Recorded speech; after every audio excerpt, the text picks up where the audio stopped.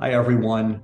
In this special episode of Financial Planning Fridays, I wanted to talk with you about the issue dominating the financial headlines over the past week and the impact it may have on banking going forward: the recent failure of Silicon Valley Bank.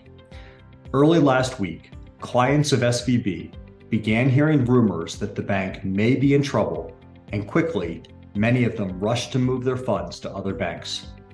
This was further fueled by emails and social media posts speculating on the bank's potential ability to meet or not meet withdrawal requests. Ultimately, their clients requested withdrawals of $42 billion on Thursday, and SVB was not able to meet demand. On Friday, regulators closed the bank and took over operations. And just like that, one of the top 20 largest U.S. banks ceased to exist as we knew it. At their core, banks are businesses like any others. To make money, they typically loan out their deposits to other customers or purchase government-backed bonds to generate interest. SVB was no exception. They had about $173 billion in deposits, and in an extremely low interest rate environment of 2020 and 2021, they used the bulk of their deposits to purchase U.S. government debt in the form of treasuries and government-backed mortgage securities. On the surface, all very safe. Then, the Federal Reserve began to raise rates, and they began to raise them at the fastest pace ever. This exposed SVB's very large mistake. In order to generate slightly more income for their bank, they purchased government-backed mortgage securities that would mature in 10 years or more, effectively locking up a large bulk of their money in a yield of roughly 1.6%.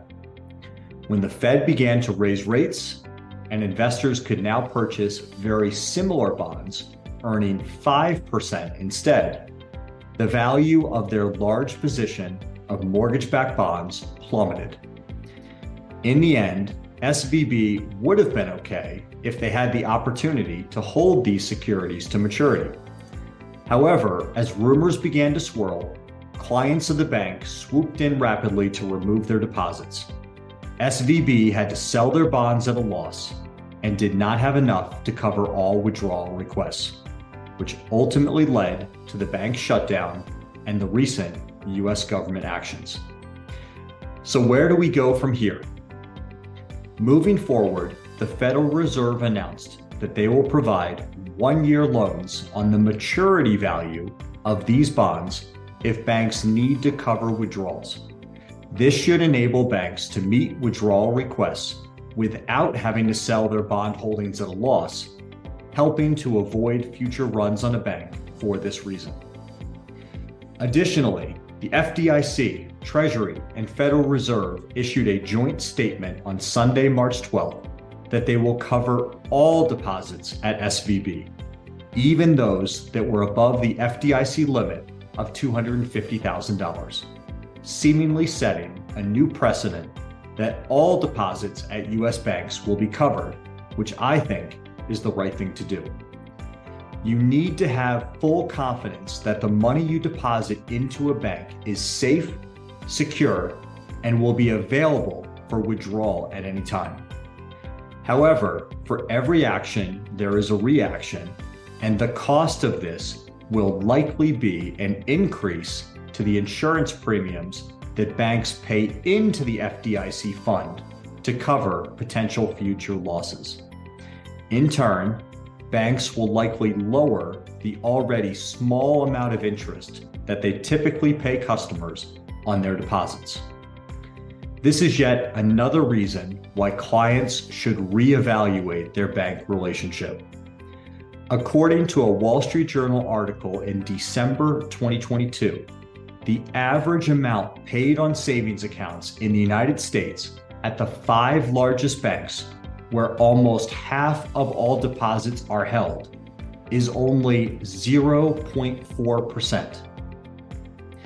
To put that into context, the rate today, March 15th, 2023, on the Fidelity Treasury money market is about 4.5%, more than 10 times the average savings rate at America's largest banks.